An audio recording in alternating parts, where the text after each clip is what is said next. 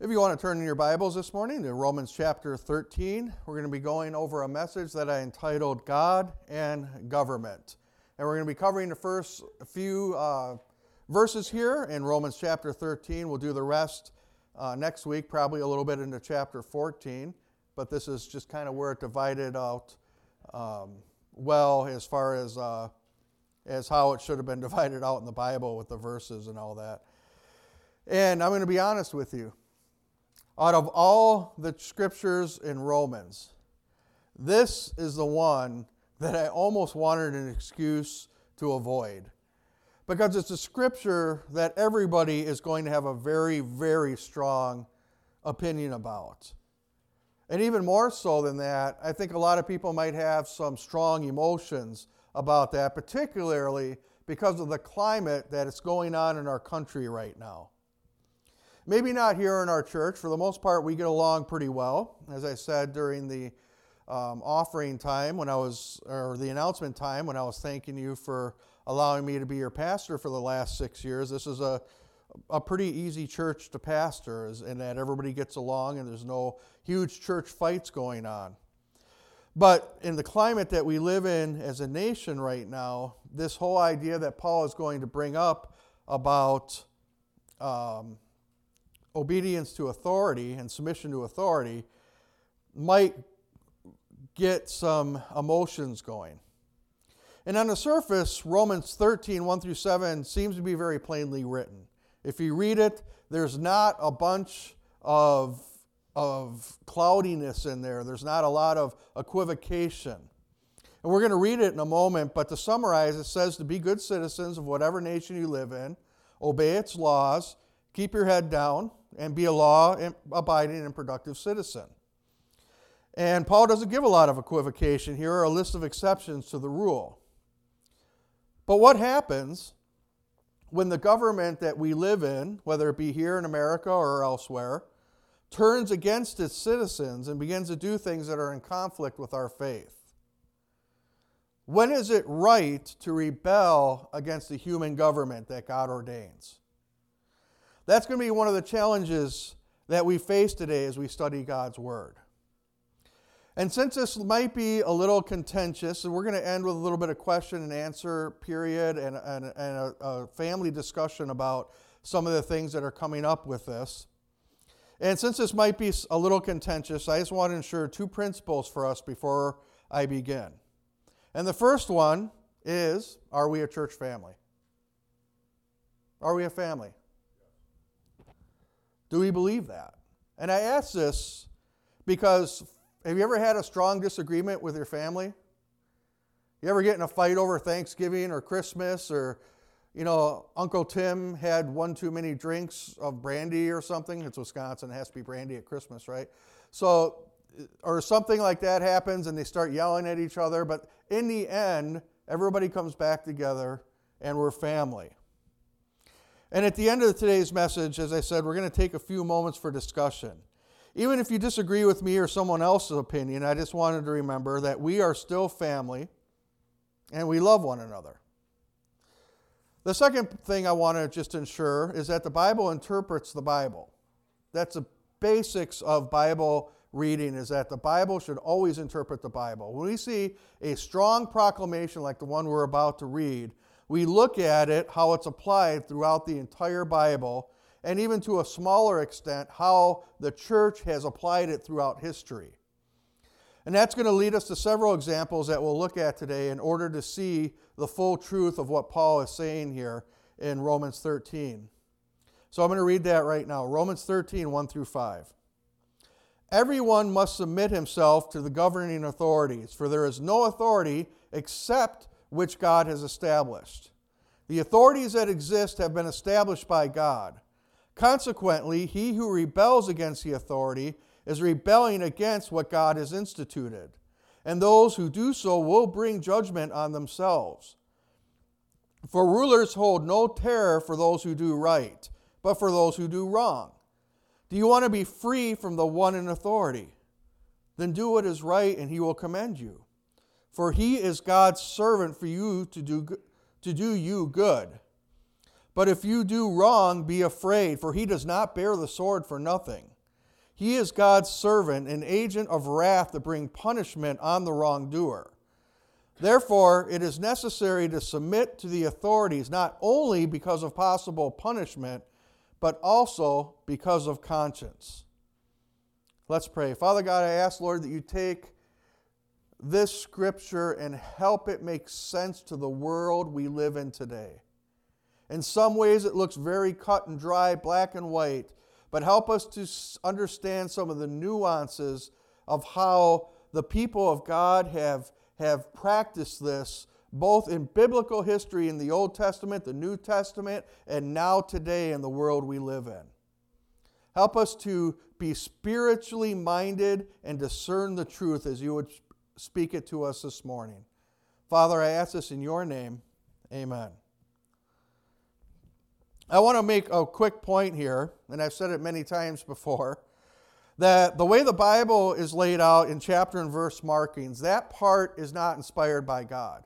In other words, when you see the chapters and the verse markings, God did not dictate to the people who wrote the Bible, chapter 1, verse 1, in the beginning, God created the heavens and the earth. Chapter 2, and the earth was, or verse 2. He did not say that. Those things were added much later.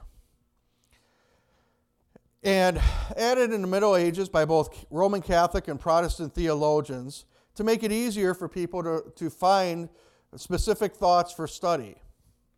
And they're indispensable. They really are. I love the fact that somebody put those in the Bible. I mean, imagine me standing up here this morning and saying, turning your Bibles to that part in Romans about 65% of the way through that starts with, let everyone be subject to authority. Yeah, I'll wait. I know it'll take you a while. Instead, I'm just able to say Romans 13, turn there, and we all know how to get there quickly. But one of the problems with chapter and verse markings is that they were not always placed well.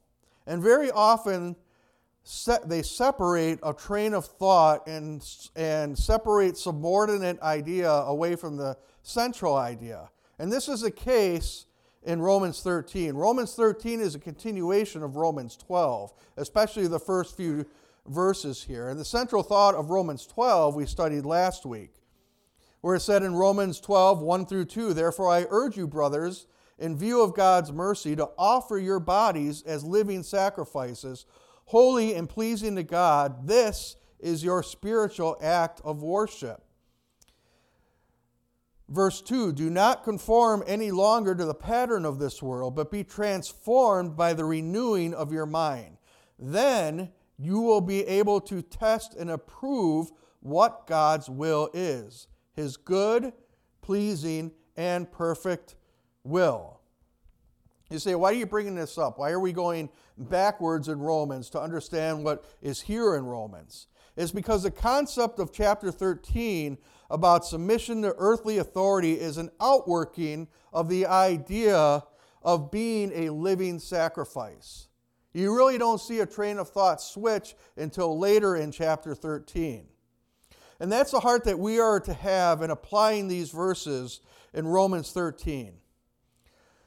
Last week, I said that our spiritual act of worship is to live according to the Spirit that God gave us. And that makes us very different than everyone else around us who lives according to their earthly and fleshly desires, doesn't it? We become that peculiar people that don't run with the crowd. And if we live according to the Spirit of God, being submissive to earthly authorities and spiritual authorities for that matter, should be pretty easy, right? We're simply living according to how God wants us to do so. There are a few principles that we see in Romans 13 that we are to emulate today. And one is a recognition that human government is actually ordained by God. The idea of government is ordained by God. Not always the type of government, not always the rulers in the government, but the idea of human government is ordained by God. And ideally, governments are organized for the welfare of the entire population. Ideally. Obviously, we see exceptions, but that is the ideal that God has for human government. In America, our government is a constitutional representative republic. It is not a democracy. Especially in an election year, we keep hearing democracy. We are not a democracy. We are a constitution representative republic, and that makes a difference. And in America, the preamble to our Constitution, our founding document, says, we the people of the United States, in order to form a more perfect union, establish justice, promote the general welfare, provide for the common defense, promote the general welfare, and secure the blessings of liberty for ourselves and our posterity, do ordain and establish this Constitution for the United States of America. This is what our government is supposed to be about right here. And our founding fathers were wise in that they created a document that defined a system of government that didn't give rights to people. It limited government powers to these specific categories that we see previous: establishing justice, ensuring domestic tranquility, providing for defense, promoting the general welfare, and securing the blessings of liberty. That is what the Constitution and the government is supposed to be about in our country. Okay? If you're listening in Canada or Moscow or somewhere else, this is America I'm talking about. Now, obviously, we see abuses of that, even in our own country. And we'll talk about that in a moment, toward the end of the message. The principle that God is trying to let us know here is that part of our spiritual act of worship is to be obedient to the government. We do that for two reasons. Number one is to be a good witness. Christians should be the best citizens of any nation they are in, even when that nation isn't always doing the right thing. You see a biblical example of this from the Old Testament. In Jeremiah chapter 29, the people of Israel and Judah have been brutally conquered. I am talking Babylon came in, wiped them out, man, women, and children, and those few people that survived were then taken 700 miles away from their homeland and settled forcibly around the city of Babylon. Now, Babylon is ruled by a king who thinks he's a god. Nebuchadnezzar thinks he's divine. It is pagan. It is evil in many, many ways. But yet God gives these survivors and these exiles these instructions. This is from Jeremiah 29. He says, "This is what the Lord of hosts, the God of Israel, says to the exiles who were carried away from Jerusalem to Babylon. Build houses and settle down. Plant gardens and eat their produce. Take wives and have sons and daughters. Take wives to your sons and give your daughters in marriage so that they too may have sons and daughters. Multiply there, do not decrease. Seek the prosperity of the city to which I have sent you as exiles. Pray to the Lord on its behalf, for if it prospers, you too will prosper." So that's the first principle summarized, is to simply be a good citizen of wherever God calls you to live. The second principle in Romans 13 is to obey authority. Obey authority. And this concept is the flashpoint of most of the conflict we have seen this year. Let me tell you of a recent interaction I had with the police. It's a little embarrassing, but I'll be transparent. As most of you know, I do a lot of driving. I go to Marshfield, I go to Wisconsin Rapids, I come home very late at night, I go to Black River Falls for work, sometimes come home very early in the morning or late at night, and very often I see State Patrol or County Sheriff somewhere taking radar, pointing their gun at you, seeing how fast you're going. I usually set my cruise control so I'm not speeding, because I'm usually half tired, kind of driving, and I want to make sure I'm not speeding. I want to make sure I'm being safe and watching for Bambi, who wants to always jump in front of me. So I'm driving down the road, and a few weeks ago I was leaving Marshfield about 11 p.m., and it was raining hard, really hard. I mean, to the point where it was difficult to see. So cruise control isn't an option. You shouldn't use your cruise control when it's raining like that, because you can hydroplane and end up somewhere out in the woods. And the rain was starting to let up a little, and I was thinking about starting the cruise control, but I'm heading down this kind of winding hill. And at the bottom of the hill was a Clark County sheriff with his radar gun. I looked down quickly at my speedometer and it said 70 miles an hour. I was like, oh no. And sure enough, as I passed him, I look in my rear view mirror, his lights turn on, woo, pulls me over. I'm just like, oh my gosh, I can't afford a ticket. I finally got good rates on my insurance. What are you, stupid? And he pulls me over. I see him just sitting there, so I get out my license, my concealed carry permit, 'cause I had my pistol on, and logged onto my insurance on my phone, put both my hands on the steering wheel, palms up, fingers spread, so you can see I don't have a weapon. Comes to the door, roll the window down, license and registration, please. So I handed him that, concealed carry permit and all that kind of stuff. And he looked at that and he goes, are you armed right now? Are you carrying a gun? I said, yes, sir, right hip. He goes, fair enough. He said, yours stays in your holster, mine stays in my holster. How about that? I said, sounds good, sir. He went back. About 5 minutes later, came back with a warning. So didn't get a ticket, didn't get a fine. And he said, I really appreciate how professional and polite and submissive to authority you were. He goes, most of the people I pull over immediately start screaming at me.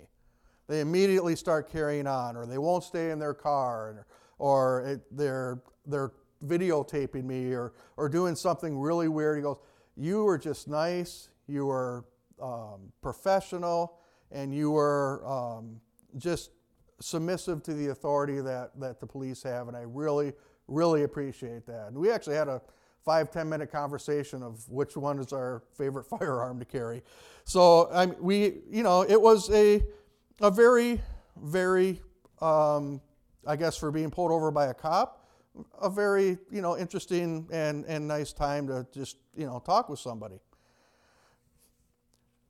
Now, let's change things a little. Let's say I'm driving doing 70 and a 55 at night on Highway 10 in the middle of nowhere.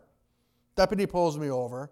I jump out of the car immediately, weapon in my hand or a pistol in my belt, obviously showing, and start screaming and yelling profanities at the officer. How do you think that's going to go for me? Probably not well. Matter of fact, if I had done that, there'd probably be somebody else standing up here today. And rightfully so.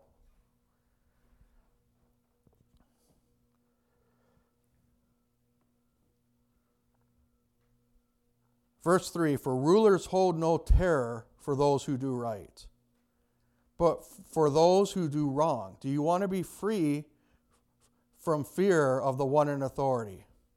Then do what is right and he will commend you. For he is God's servant to do you good.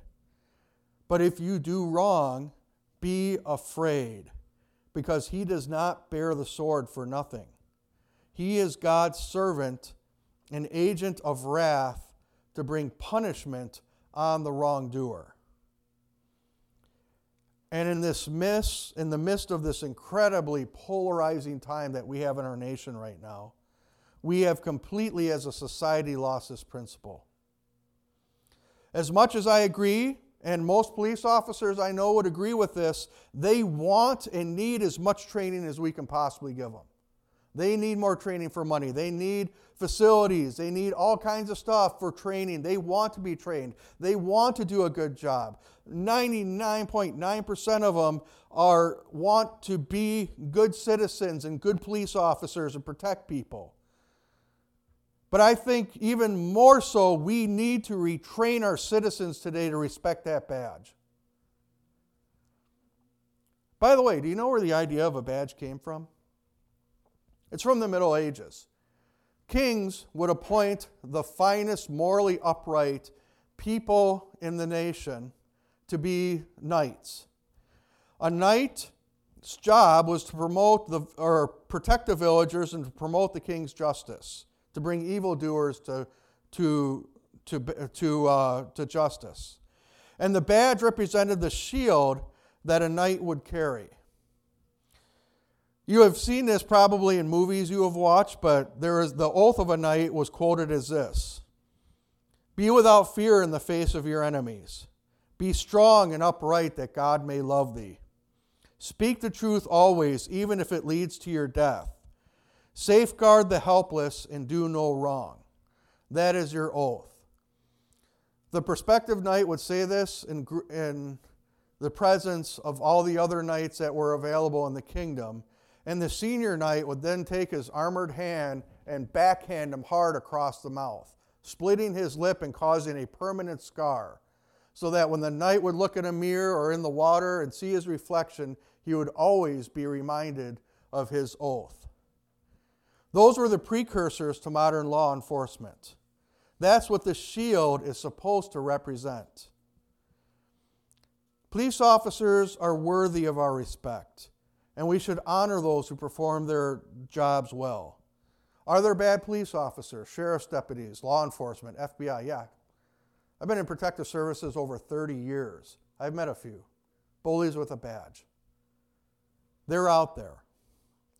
But I can also tell you that they are vastly in the minority, and most of them never last very long in the job.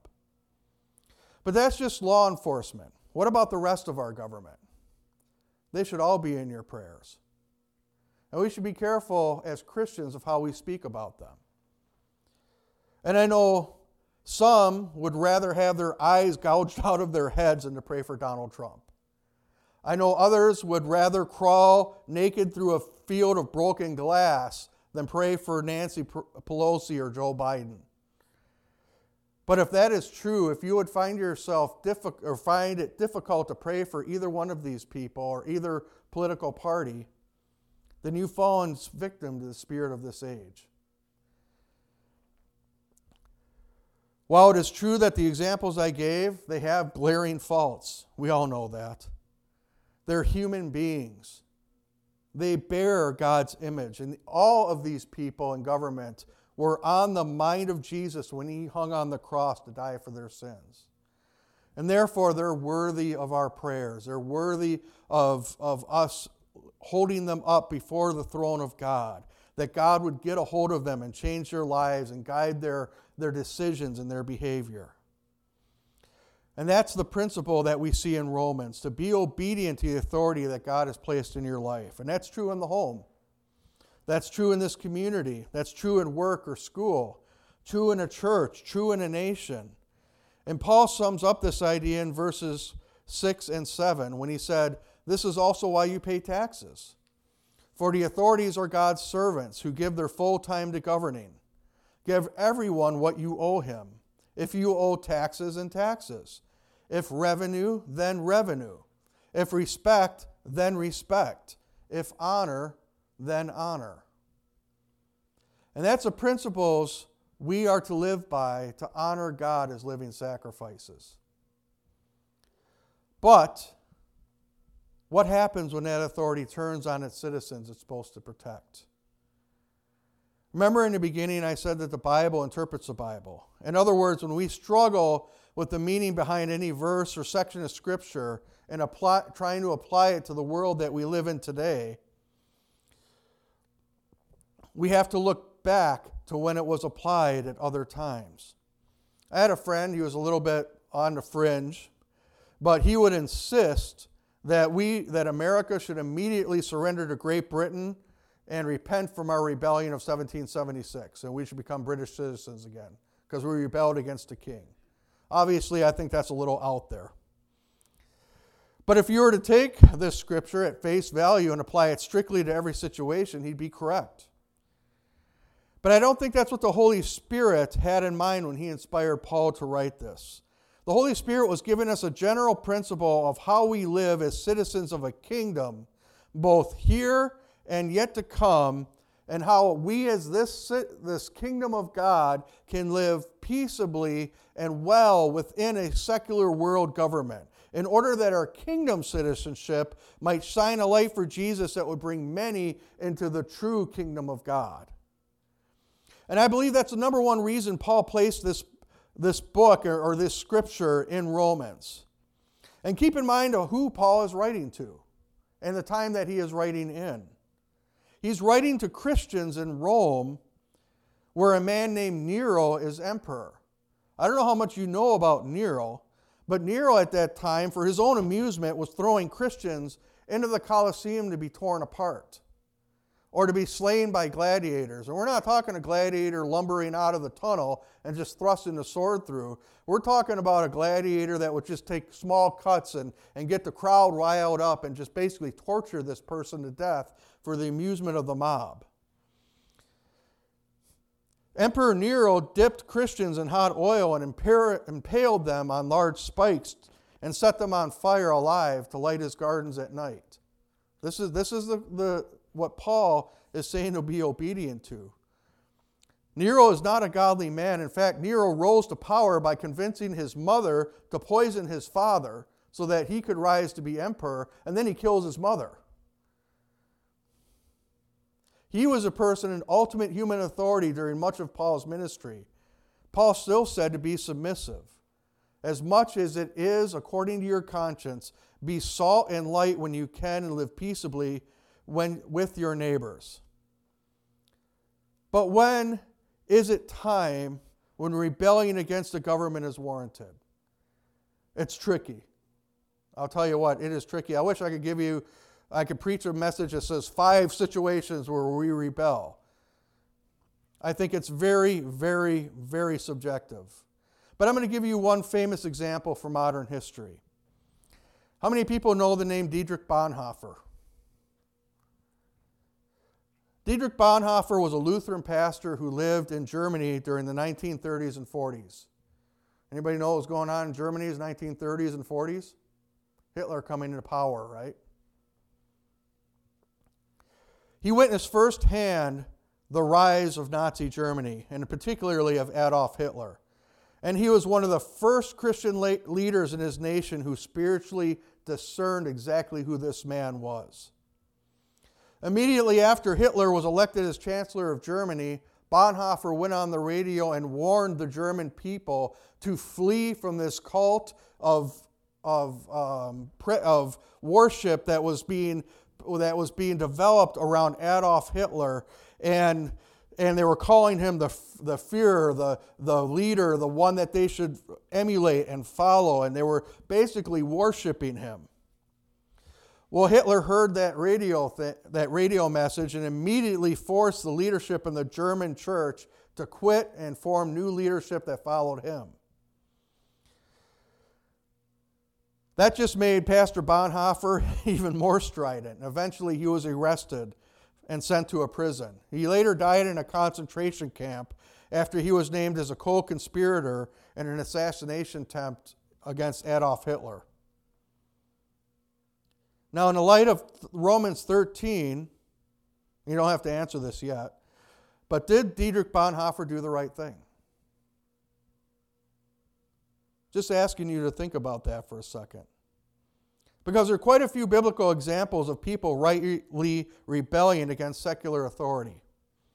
Egypt, midwives disobeying Pharaoh and protecting the recently born children that Pharaoh ordered destroyed. Moses standing up against the ruler of the world of his time. Jehu wiping out King Ahab's entire family. Jehoiada, I think that's how you say his name, hiding Joash from the queen. Do you know that salvation history was one small child away from being destroyed? Joash. If that person would not have protected Joash, it would have derailed salvation history. Shadrach, Meshach, Abednego, most famously, refusing to worship the image of gold, thrown into a fiery furnace. Daniel refusing the emperor of Babylon's order to pray to him for 30 days, but still prayed to God. And one that would mean a lot to us, the disciples disobeying the leadership they were under and refusing to stop preaching about the risen Christ. That's just a few of the dozens and dozens and dozens of examples within biblical history of people refusing to bow to evil. Now let's apply this to today in America where we're living right now. How many people have heard the name John MacArthur? Anybody? Very, very famous Christian, probably the preeminent Christian teacher right now in the American church. He's a pastor of Grace Community Church in Sun Valley, California. I'm not sure how many of you guys keep up with the news, but California's government Newsom, by executive order, have closed the churches for months now. Said the churches cannot be open at all, period. Well, Pastor MacArthur reopened his church and is having services in defiance of that order. And he's facing threats of criminal prosecution, major jail time, and huge fines, as are the members of his church for meeting. And he's one of the few pastors in California standing up to this illegal order.